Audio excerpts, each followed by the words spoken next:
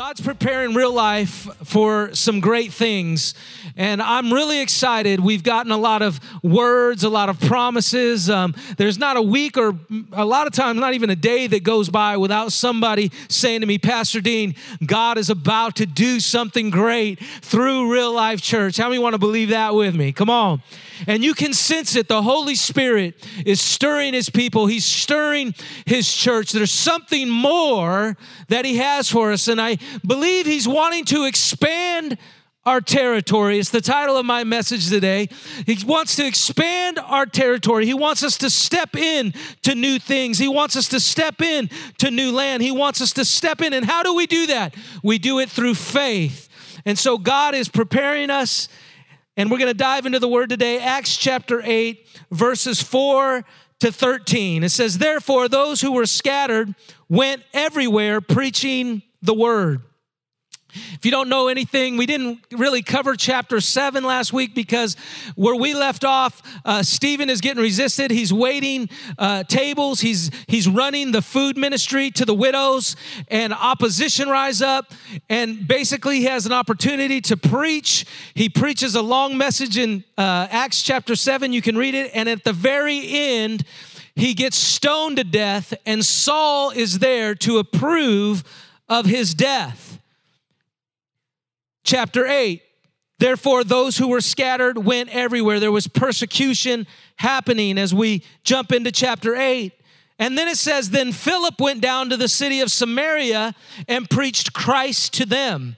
And the multitudes with one accord heeded the things spoken by Philip, hearing and seeing the miracles which he did.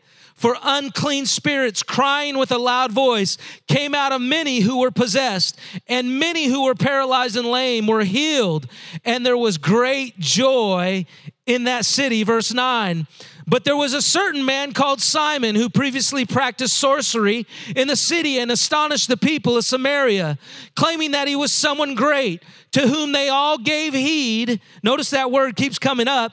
From the least to the greatest, saying, this man is the great power of God. Not has the power of God. No, he is the great power of God.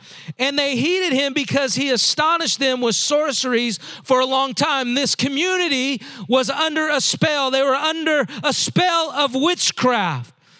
But when they believed Philip as he preached things concerning the kingdom of God and the name of Jesus Christ, I love this, both men and women were baptized.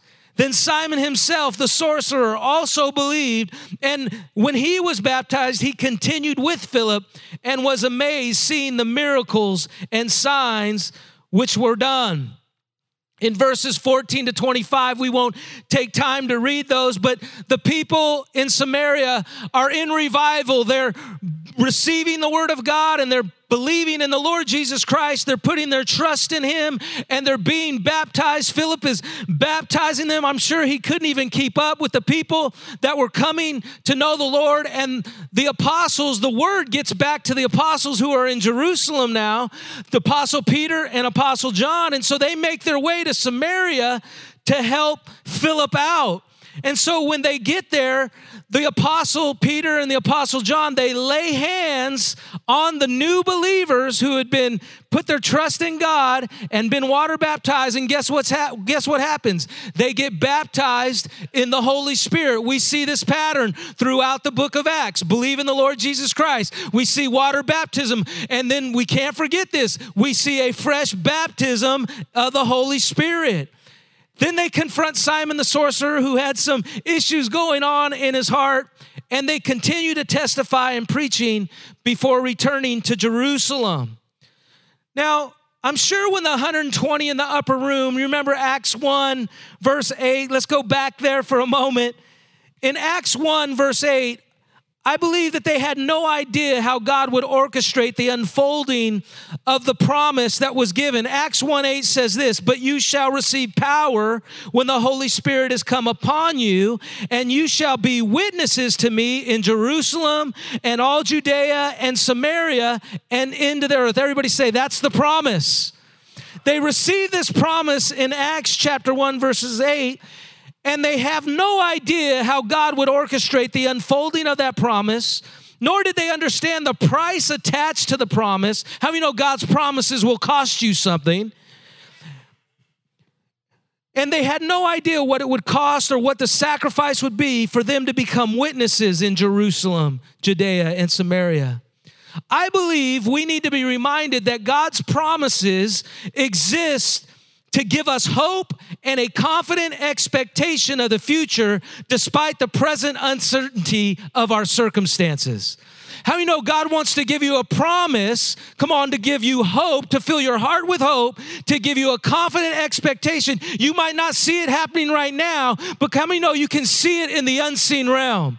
You can see it with the eyes of your heart. With the eyes of faith, you can begin to see these things. It leads me to my first point in your notes there. God's promises, when exercised, lift me above the impossibilities I'm faced with on earth into the realities of the kingdom of God that he wants to release in my life and through my life. So God wants to take us from impossibilities, come on, to kingdom realities. How many know he has so much more for us?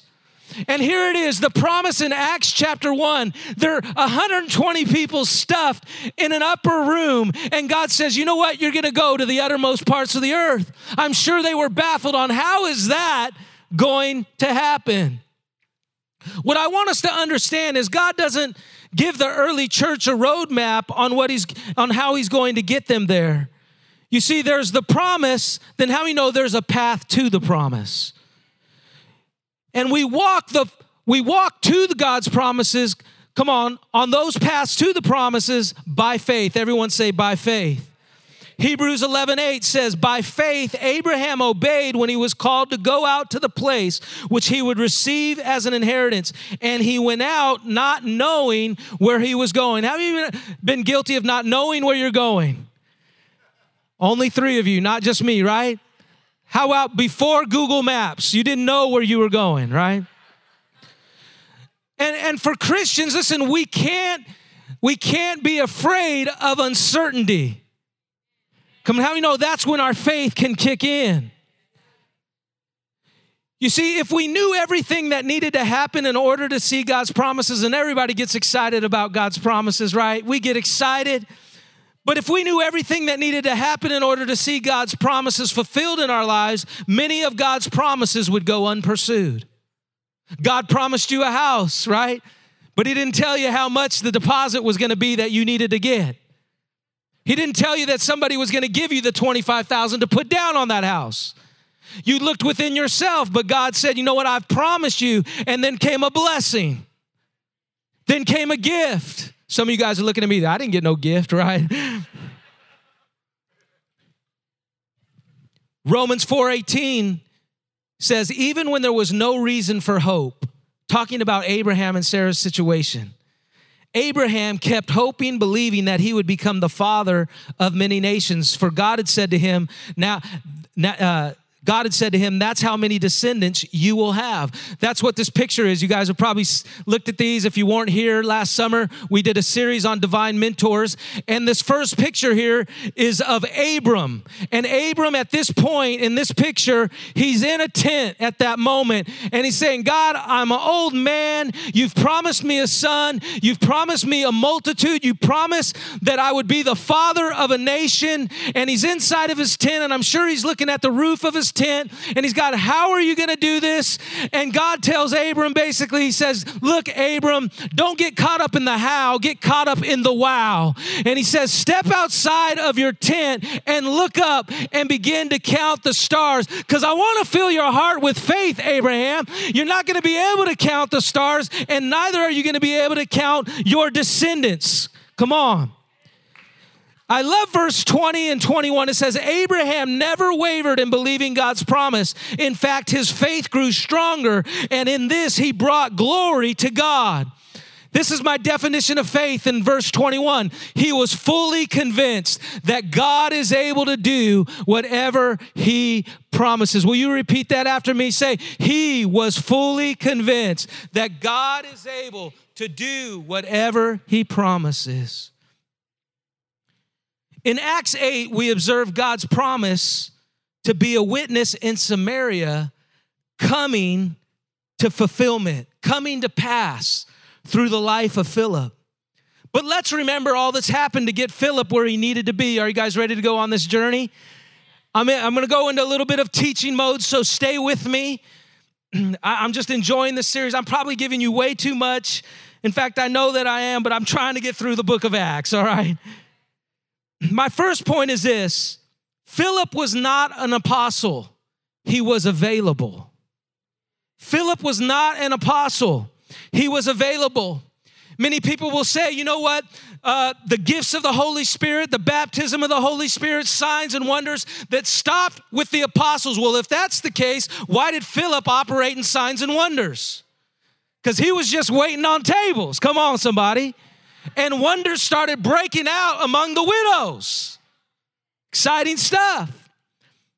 You see, Philip was one of the 7 men full of the Holy Spirit and full of wisdom, like Stephen, who was chosen to wait on tables in the widow's feedings ministry that we talked about last week. Amazing, he's in that list of 7. Here's Philip, just like Stephen, chosen and selected. How many know when you take care of the overlooked, God doesn't overlook you? Come on, when you take care of those that are neglected, God will select you. Come on.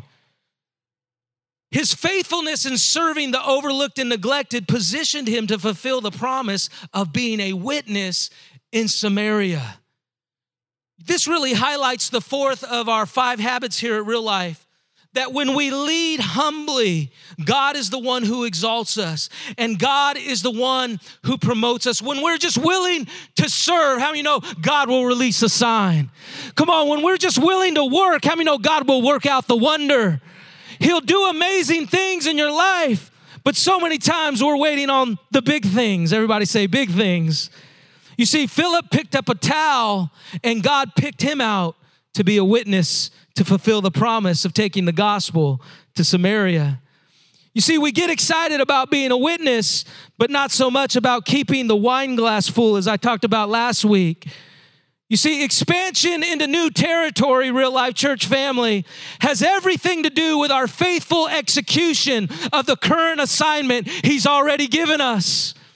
You see, it doesn't do us any good to ask God for more, come on, if we're not stewarding the small things He's already given us. We were at Brother Sam Gomez's funeral, and there were folks that had come. There's about 150 people came to the service, and so there about 150 people came, folks that transitioned from Real Life before I got here, and then some that have left during the process. And when they walked on the property, they were like, wow, the parking lot is paved. There's stripes in the parking lot. Wow, you guys have a sign. There's fresh paint. Wow, look at the bathrooms are clean and they smell good. I'm not joking.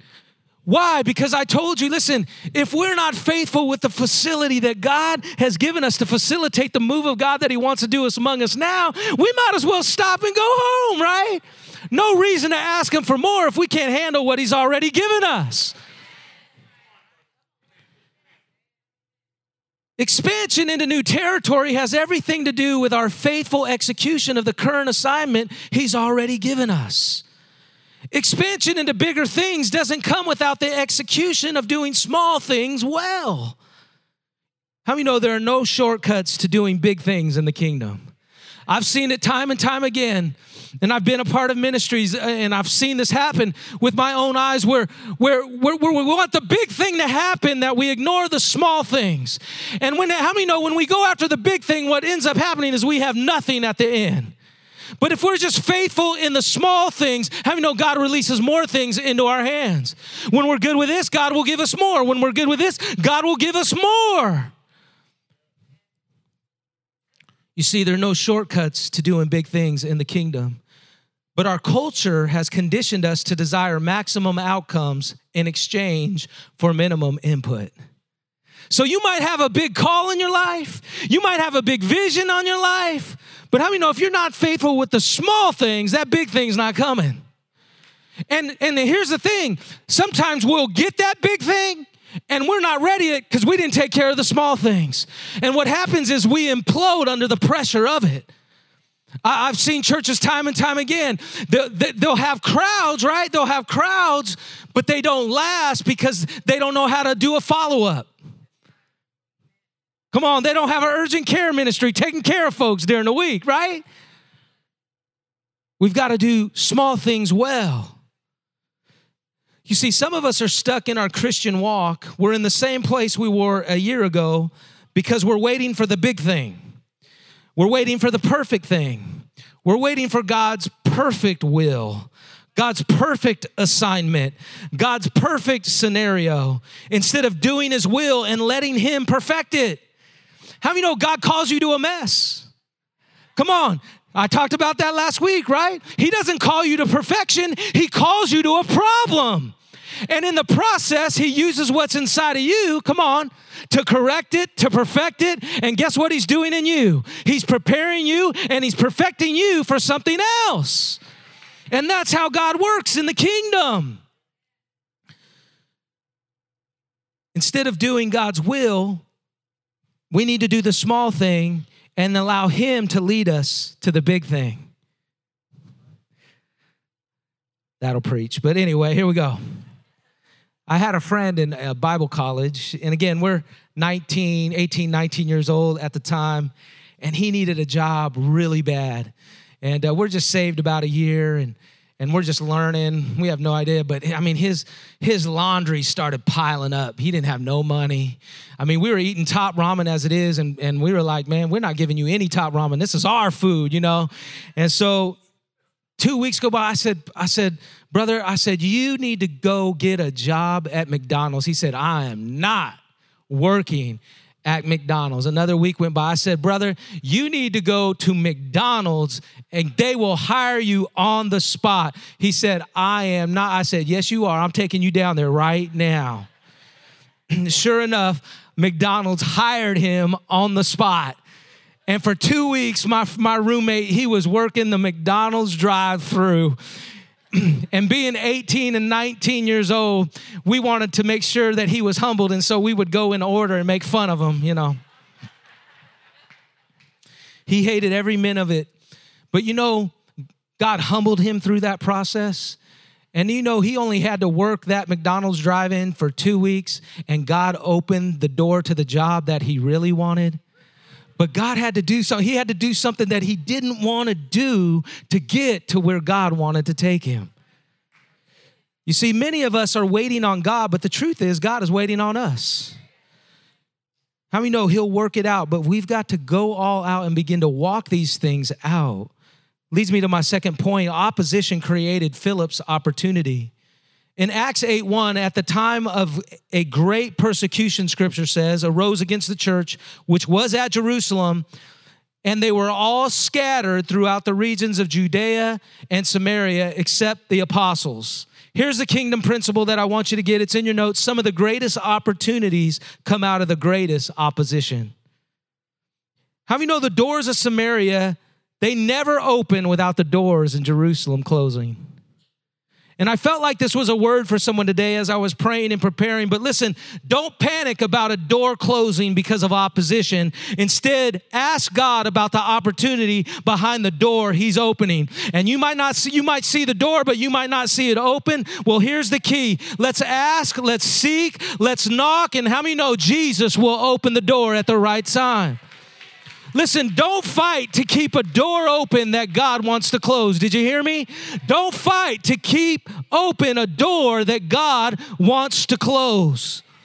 How many know God can use the worst of things to bring forth the best of things in your life? You see, persecution scattered believers from Jerusalem, but how many know it allowed Philip to spread the gospel into Samaria? How many know you don't want to scatter some Holy Ghost-filled believers, right? That's a dangerous thing to do, and that's what's happening. In this passage, they get into new territory. Leads me to my third point. Philip preached Christ, the kingdom of God, and the name of Jesus. Verse 5 says, then Philip went down to the city of Samaria and preached Christ to them. I want us to notice the pattern of Philip's preaching in verse 5 and verse 12. It says he preached Christ. He preached things concerning the kingdom of God, and he preached the name of Jesus Christ. Why didn't he just say he preached Jesus 3 times? Because there's a pattern and there's a reason why he did. Let me share that really quick. When he preaches Christ for the first time, he enters into Samaria, and for the first time, Philip walks in and he begins to proclaim that the Messiah, who, by the way, the Samaritans had an expectation that the Messiah was coming. Philip proclaims, hey, the Messiah, the anointed one, the King has come, and he proclaims Christ to them. The picture here is as a king, when he comes to the crown or to the throne, he is proclaimed throughout the dominion. And how many know when the king is proclaimed throughout the dominion, everybody is subject to the king's rule? And here comes Philip. Listen, he doesn't come preaching Jesus, he comes preaching Christ. You see, Philip preached Jesus reigns before he preached Jesus saves. Give me a chance to teach here. Philip preached, my king has come to take back what the enemy has stolen. My king has come to break the spell of sorcery that Simon has cast on you. My king has come to break you free from every unclean spirit. My king has come to do something in your life. You've been under here, but God wants to bring you above and beyond where you're at. And I'm spitting real good up here. Come on.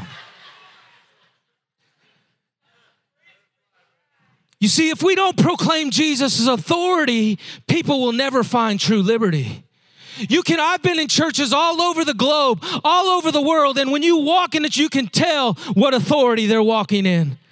Come on, churches that I've been to churches in Canada, I've been to churches in Ghana, I've been to churches all over the world, and you can tell when you're walking into something, come on, that where Christ is reigning.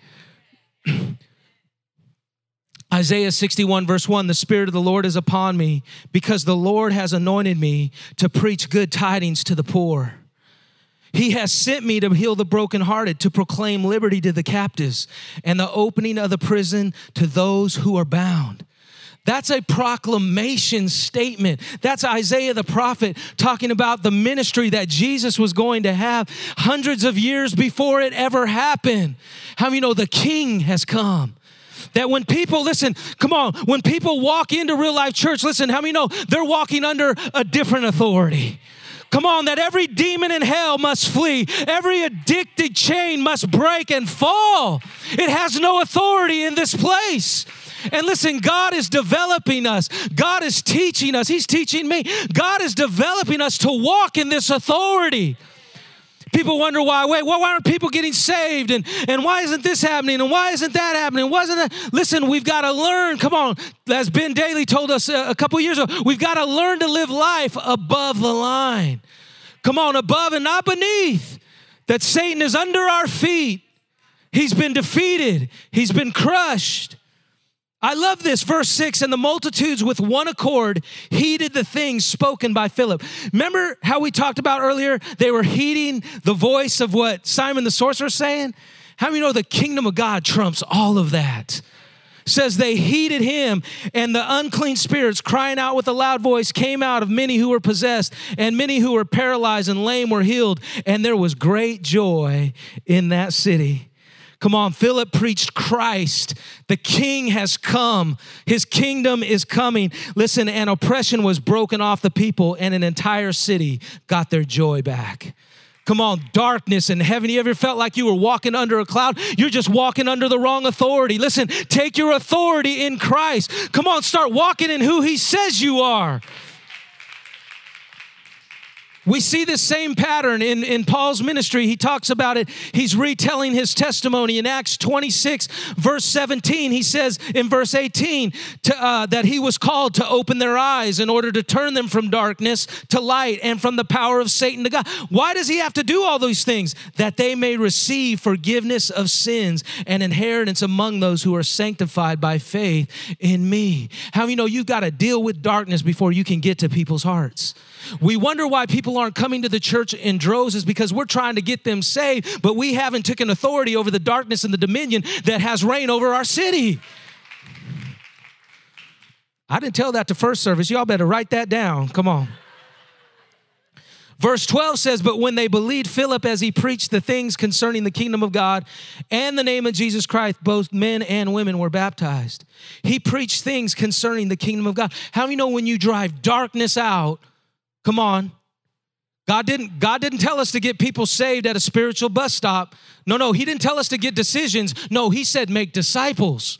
So listen, how many know it's a worse thing? Scripture says it's a worse thing if you, come on, clean out the darkness and you do nothing. How many know it's going to get worse? You just open the door for that person, come on, and you're going to subject them to some worse conditions. But he preaches Christ, right? Unclean spirits are flying out, and now he teaches the kingdom of God. Righteousness, joy, peace in the Holy Spirit. Righteousness, joy, peace. He's discipling them now. He's proclaiming the authority that they have, the dominion that they were born for.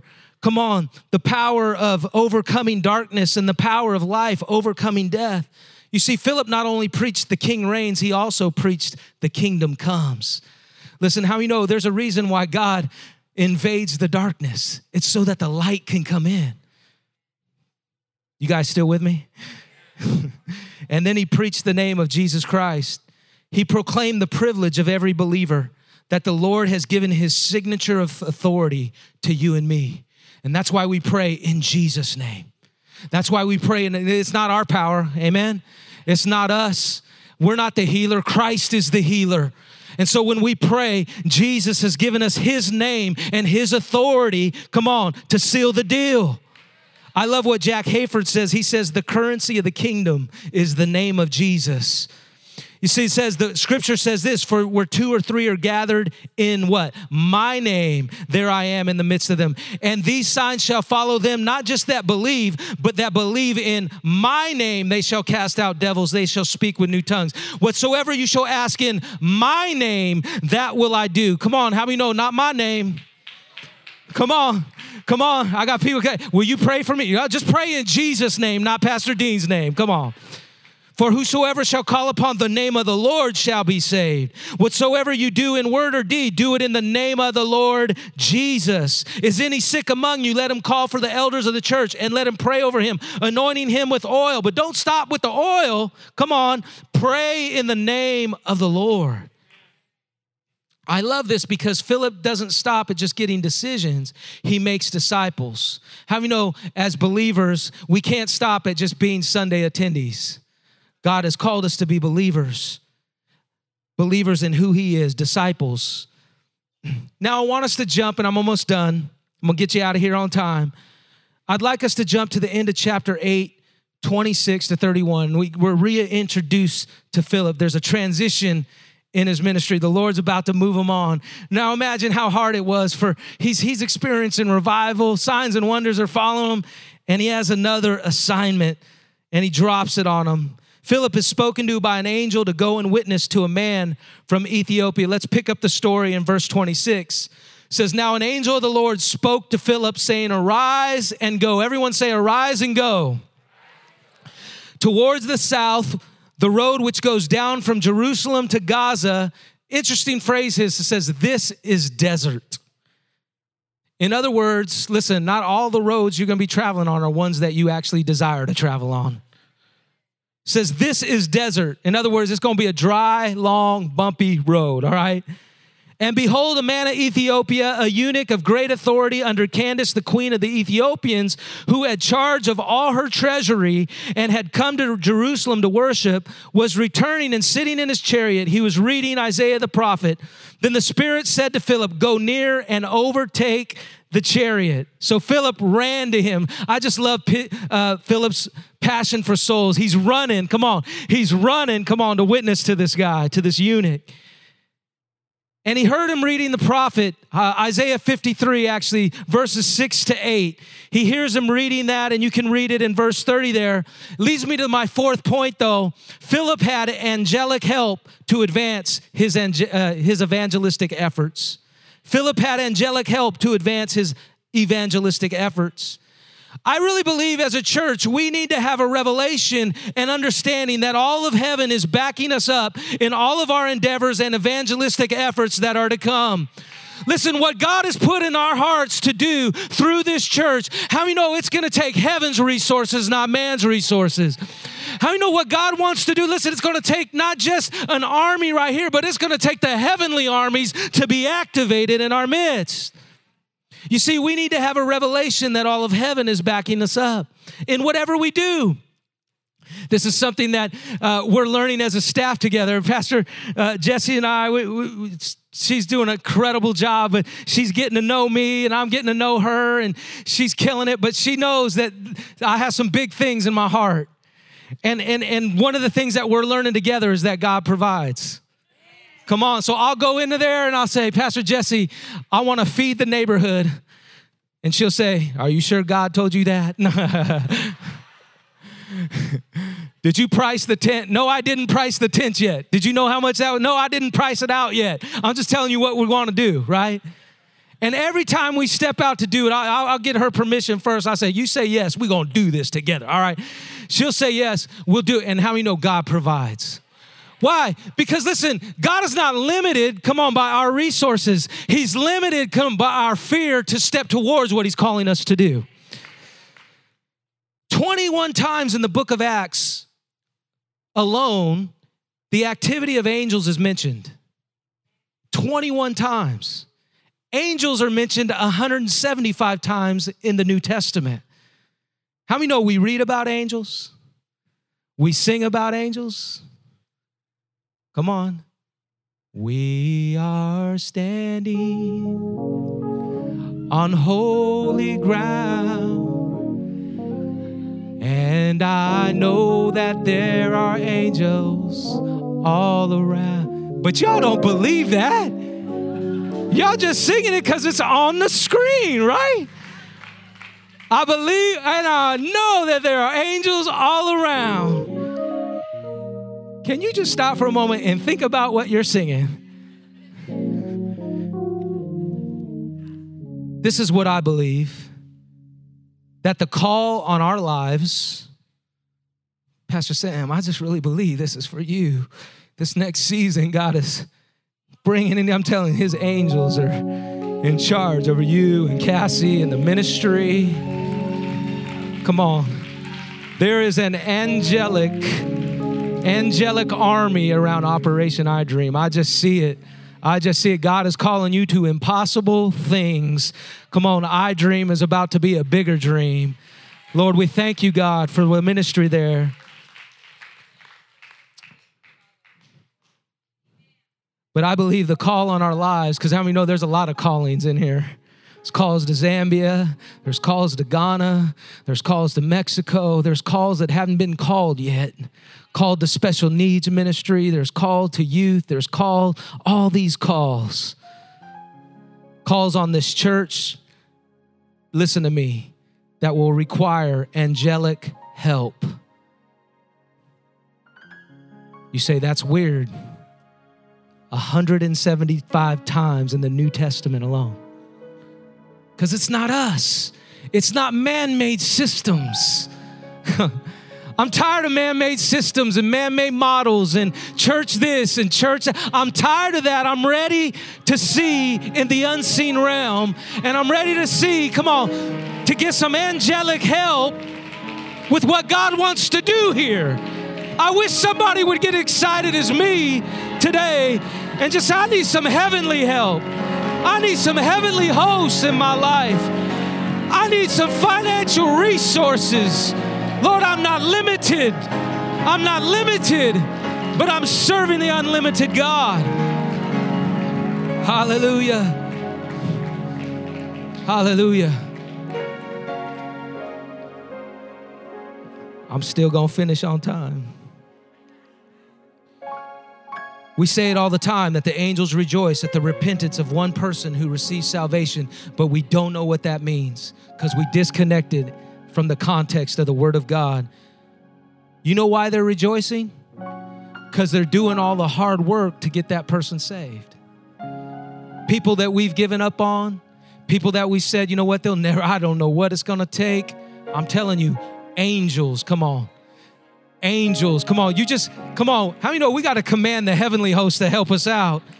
Hebrews 1:14, you think I'm lying. I'm reading out of the Passage translation. It says, what role then do the angels have? The angels are spirit messengers sent by God to serve those who are going to be saved. Come on, that just gave hope to somebody. Listen, you've got a spouse that don't want anything to do with God. I'm just telling you, there's some angels ministering to that person right now. You've got a child that's on they're wayward. They're doing their own thing. Let me just tell you, an angel can guide them and get them on the right path, doing the right thing. You see, we need angelic help. And what I want us to understand as a church, listen, going forward, listen, this isn't just Pastor Dean's good ideas. No, we want strategies from heaven. Listen, that's going to take all of heaven to pull it off. You hear my heart? The man from Ethiopia wasn't just any man. He was a eunuch of great authority under Candace, the queen of the Ethiopians, who had charge of all her treasury. Everybody said he had influence. This is what I want to say because I believe it's something that God is going to begin to open up us. There's a word that Bishop Miller gave us over a year ago, and he said misfits are coming to real life, and they're going to become kings in Sacramento. I don't know if he knew. I knew he didn't know. Wasn't talking about the Sacramento Kings, but how many know? Come on. But listen, God desires to save people in low places. And I want to tell you, I've got the heart for the overlooked, the broken, the down, the homeless, whatever. I've got heart for those people as well. But listen, he had influence, and God desires to save people in low and high places. It leads me to my fifth point. We have to leave room for the unexplainable if we're going to do the unthinkable. Philip has this beautiful exchange with the Ethiopian man. He believes in Jesus, and he says, hey, can I get baptized? And as Philip's baptizing him, something crazy happens to him. You could read it in verse 39. It says, now when they came out of the water, the Spirit of the Lord caught Philip away so that the eunuch saw him no more. And he went on his way rejoicing. But Philip was found at Azotus, and passing through, he preached in all the cities till he came. Philip got snatched up and ended up 20 miles away preaching, come on, to people who had never heard the gospel before. I just got this sense, listen, that God wants to give us some angelic and heavenly help to accelerate things around here at Real Life Church. But you say, Pastor Dean, come on, explain that one, Pastor Dean. Explain that one. Nope, I'm not going to do it. Because if we want to see God expand us into new territory, we have to be willing to trust his ways, not criticize them. We've got to be willing, listen, to get caught up in the wonder. Come on, not get afraid of it. We've got to be able to embrace the sign. Come on, and not get away from it. We have to be willing to trust his ways, not just the ones we understand.